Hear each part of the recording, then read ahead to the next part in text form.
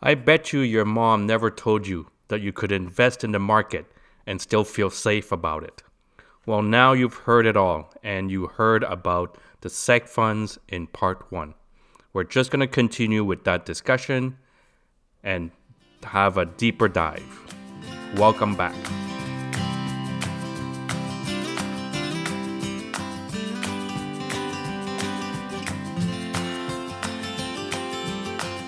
One more advantage of a seg fund is that because it's inside an insurance product, it's privacy protected.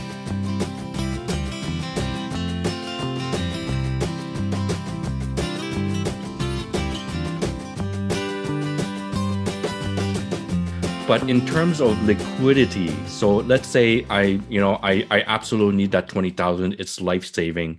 I want to get it out of that seg fund. How liquid is it? Do I get it within 2 days, a week, a month, a year? Like, what does the insurance company do to provide me that 20,000 when I need it?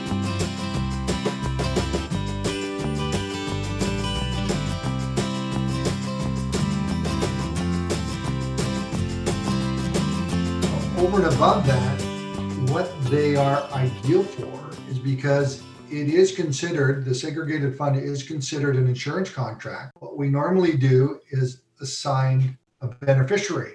So there's two benefits to having a beneficiary assigned to an insurance product.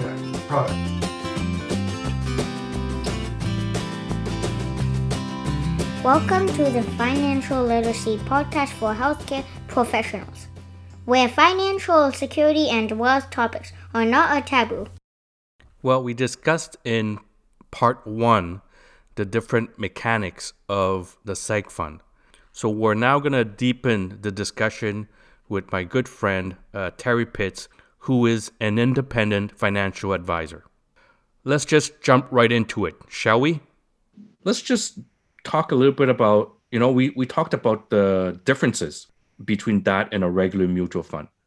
Are there other differences that we did not mention yet? So there are additional advantages. So we mentioned the first one. Your principal investment is protected. You have a guaranteed death benefit. Over and above that, what they are ideal for is because it is considered, the segregated fund is considered an insurance contract. What we normally do is assign a beneficiary. So there's two benefits to having a beneficiary assigned to an insurance product. As you know, insurance products provide creditor protection. So that's one. But number two is the ease of estate transfer, meaning unlike the mutual fund, which upon death of the individual investor, the mutual fund is disposed of and is subject to Probate, which can be expensive, taxing. It's 1.5% of your total assets currently, isn't it? Yeah. So if you're a dentist or a lawyer and you've got 20 million in assets, 1.5% of that is a lot. Well, I mean, that's one part of that's one way it can be expensive, but also it can be lengthy. Correct. And that can be an expensive in itself. Yeah, because It takes, what is the average length it takes to go through probate and the courts in Canada right now? That's a good question. I wouldn't know that off the top of my head. We've all seen and heard of horror stories. Yes, but let's not do the horror stories. Let's do the typical. No, fair enough. Yeah, the length of time really depends on the estate. But I believe that the average is somewhere between 3 to 6 months. And the complication comes from, one, were you organized before you die? Or do you ask your executor to search for every single paper around the house, around every single bank account and every single contract you've managed throughout your life? Yeah. So if you were not organized, it takes the executor a lot of time just to get those paperwork done. And two, once the paperwork is done, you still have to wait your line in court to get that assessed by the courts. Depending on how organized you are and how long the wait time is in the court. And now with COVID, everything slowed down. You can imagine that the courts are even slower. And so in a nightmare case where you're totally disorganized, you have no will, no power of attorney, nobody knows what to do, nobody knows where the papers are, you can imagine how this probate process can take up to a year or even a year and a half, possibly. Yes. So let's go back to why that is so what happens then on death with a segregated fund? The assigned beneficiary receives the amount of the segregated fund within a week, and it goes directly to the beneficiary, bypasses probate.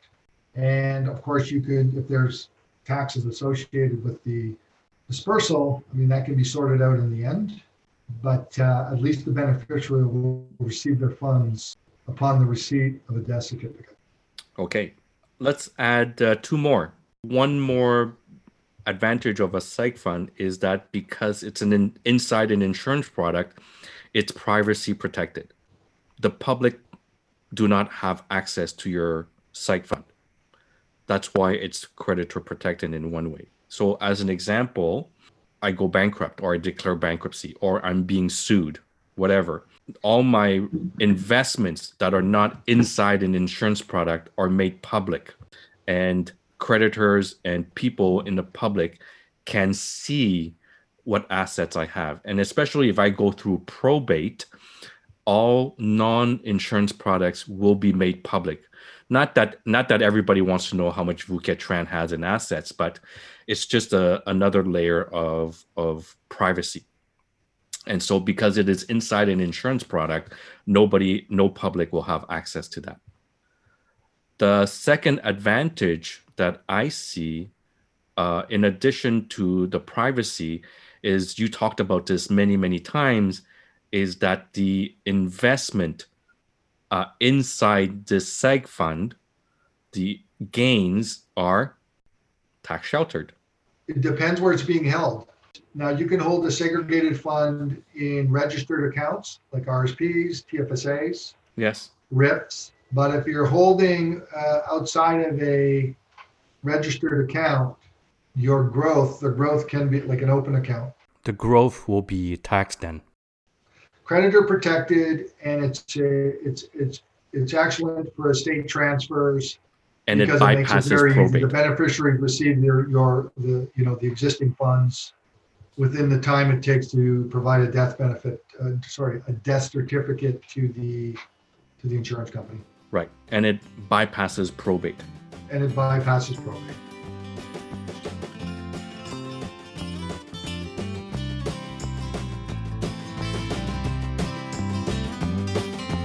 So we talked about the advantages. Are there disadvantages? One of them is the higher fees. Obviously, is a disadvantage. Any other disadvantage?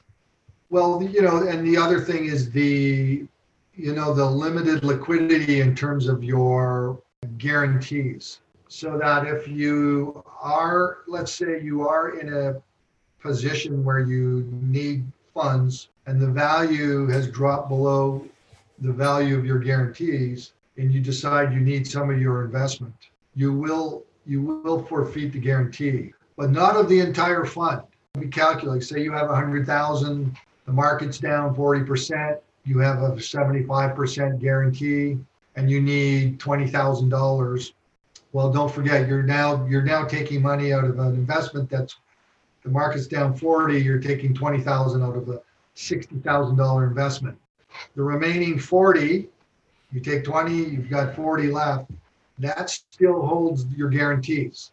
So there's a calculation that's done to determine the level of guarantees that will be applied to the remaining funds in your investment account. So that's where you have that limited liquidity in terms of your guarantees. You'll still have the guarantees on the remaining funds, but obviously the 20,000 that you liquidate is coming out with no guarantee on it. But that would not be different from any open non-registered account anyways. You forfeit the guarantee. Correct. On your principal investment. That's all. Correct. It's not a disadvantage. It's just like everybody else. So if I had that 100,000 sitting in a non-reg account and I decide to take 20,000 down when I'm getting my teeth kicked in by the market, I'm still going to lose that same amount. Yeah. The only thing is that if I do it in the way inside a seg fund, what you're saying is that 20,000 doesn't have the guarantee on it. That's right. But in terms of liquidity, but your remaining 40 does maintain its guarantees. correct. So there's a formula that will be calculated. It's not complicated. Correct. But in terms of liquidity, so let's say I absolutely need that 20,000. It's life-saving. I want to get it out of that seg fund. How liquid is it? Do I get it within 2 days, a week, a month, a year? Like, what does the insurance company do to provide me that 20,000 when I need it? No, if you need it, it's subject to any of the trading rules of any other investment product, with meanings it's available to you within 2 days of the trade. Right. So T plus 2 days. T plus 2. Okay, perfect. Oh, another disadvantage, Terry, that we mentioned earlier, but I think it's worth repeating, is that the options and the spectrum of funds available inside this portfolio is not as wide as what you would find in a regular investment company such as Invesco, Fidelity, Vanguard, et cetera, because it is inside an insurance company and their choices and options are not as wide. That's correct. Like if I look at one of the larger carriers of seg funds in Canada, you're looking probably about 75 to 80 funds, which is actually quite diverse, because again you're looking at the ability to go anywhere from real estate to fixed income to Canadian or U.S. equities, and even some international equity funds. So, right. But again, the pool of segregated funds starts to shrink as you go through the guarantee cycle. So from 75, you may have 80 funds to choose from. By the time you get to 100, the insurance company is trying to mitigate their exposure. So you may be down to about 15, 20 funds. Right. But so if you compare that to, let's say, a Fidelity where they have probably 1,500, 2,000 funds, it's already quite limited. Yeah. Oh, yeah. Right. So we're not night and day. Night and day. We're not talking about the same scale here. And so that's a disadvantage of a seg fund, because the options are not as wide. So now that we understand what's a seg fund, what does it do in the winter, does it go skiing or not, let's figure out who should get it. I mentioned earlier, it's not everybody's cup of tea. And so who are the people that, among your clients, you would say, what, Mr. Smith, based on XYZ, based on strategy, seg funds are an important part of your portfolio potentially. So who are those people? Well, I think I would think one of a group that could benefit quite a bit from utilizing seg funds would be small business owners and or even professionals that are looking for two things. They're looking for creditor and liability protection, but also they're looking for ease of transfer for their estates. This would be ideal if they're holding savings outside of their corporations. So that would be one key group. I also think that seems to me that as individuals age and get older and get closer to their expiry dates, that they would not only benefit from the features of the segregated fund, but the psychological benefits, knowing that their affairs are that much more in order should something happen to them. I think that's important and sometimes understated. As we age, some of us will get cognitive impairment, dementia. I'm already starting my dementia. I don't know if you knew.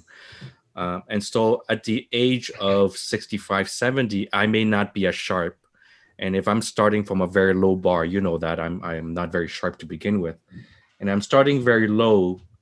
And at age 70, my bar is even lower. I may not be able to, pick my own stock and my own bonds and my own index and ETF funds. So having something like this that is stable, fairly conservative, and even if it's aggressive, it's still fairly conservative with the insurance wrapper around it, creditor protection, privacy, bypasses probate, all those simplicity is priceless.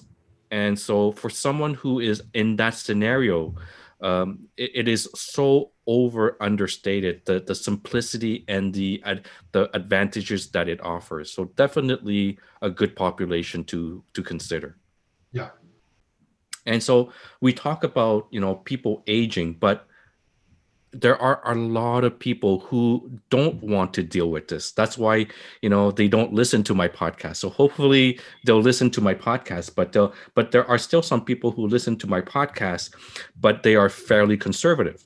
I'll give you an example. My sister is very, very conservative. She, despite what I say and whatever I counsel her on, she's still with a GIC that's offering her 0.025%. Right. And it just irritates me to no end to know that she's still in that GIC and does not want to change. But that's who she is. That's how she is. She's very conservative. And so for people who are conservative but looking for a better return and capital protection, because that's essentially what they're looking for, this may be a product for them as well.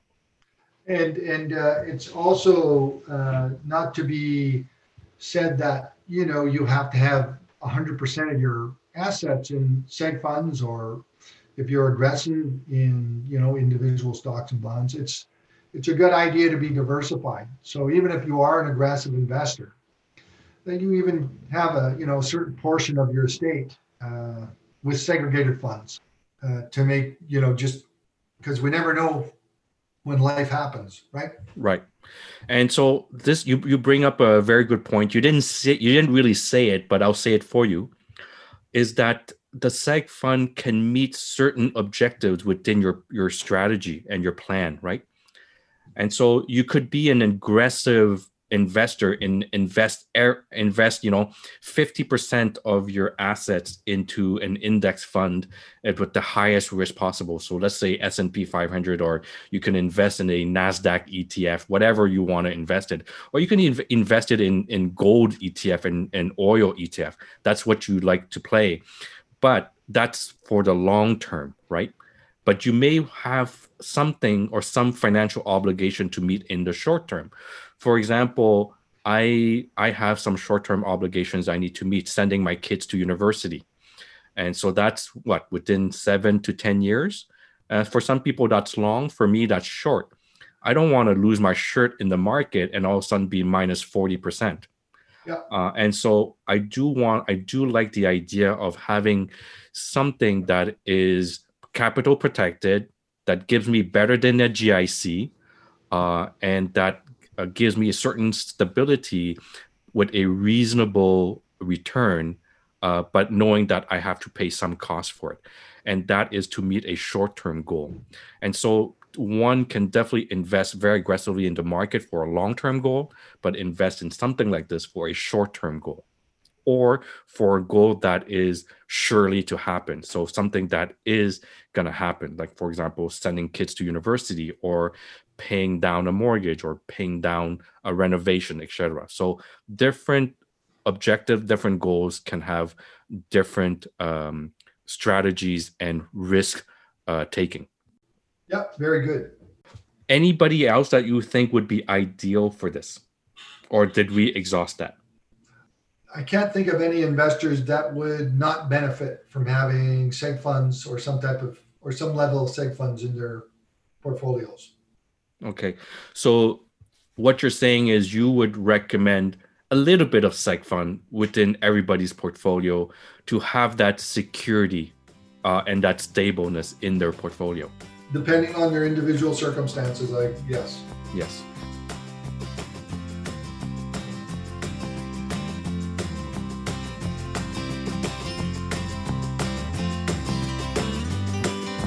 This comes to the next segment about, who sells this and how can I buy a seg fund? Yeah, so there's still quite a number of companies that are carrying seg funds on their product shelf. Insurance carriers, So the usuals in Canada are, the Sun Lifes, the Canada Lifes, Empire Life, Industrial Alliance, SSQ, just to name a few.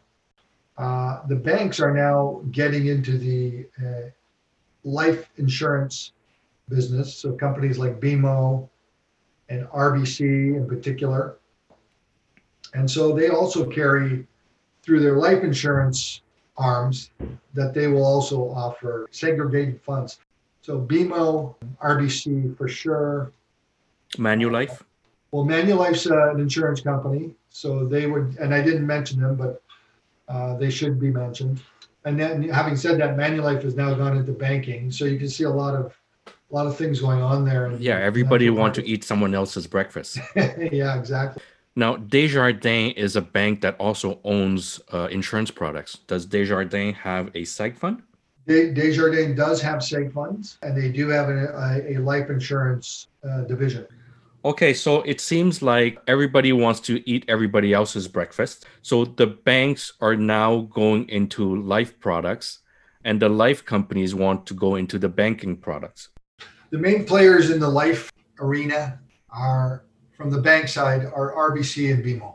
Now the next question, I think we'll end with this.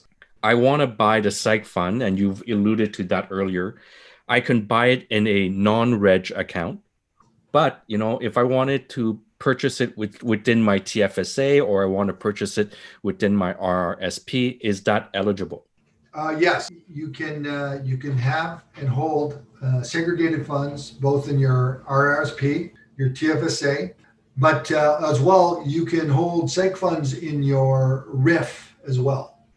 And many do. That's an important point, because the RIF is that conversion of your RRSP into a different fund that is now whole purpose is for distribution of that money. So we're talking about typically 65 and above, and where we're now taking money out. And so we definitely want that stability within that account. Correct.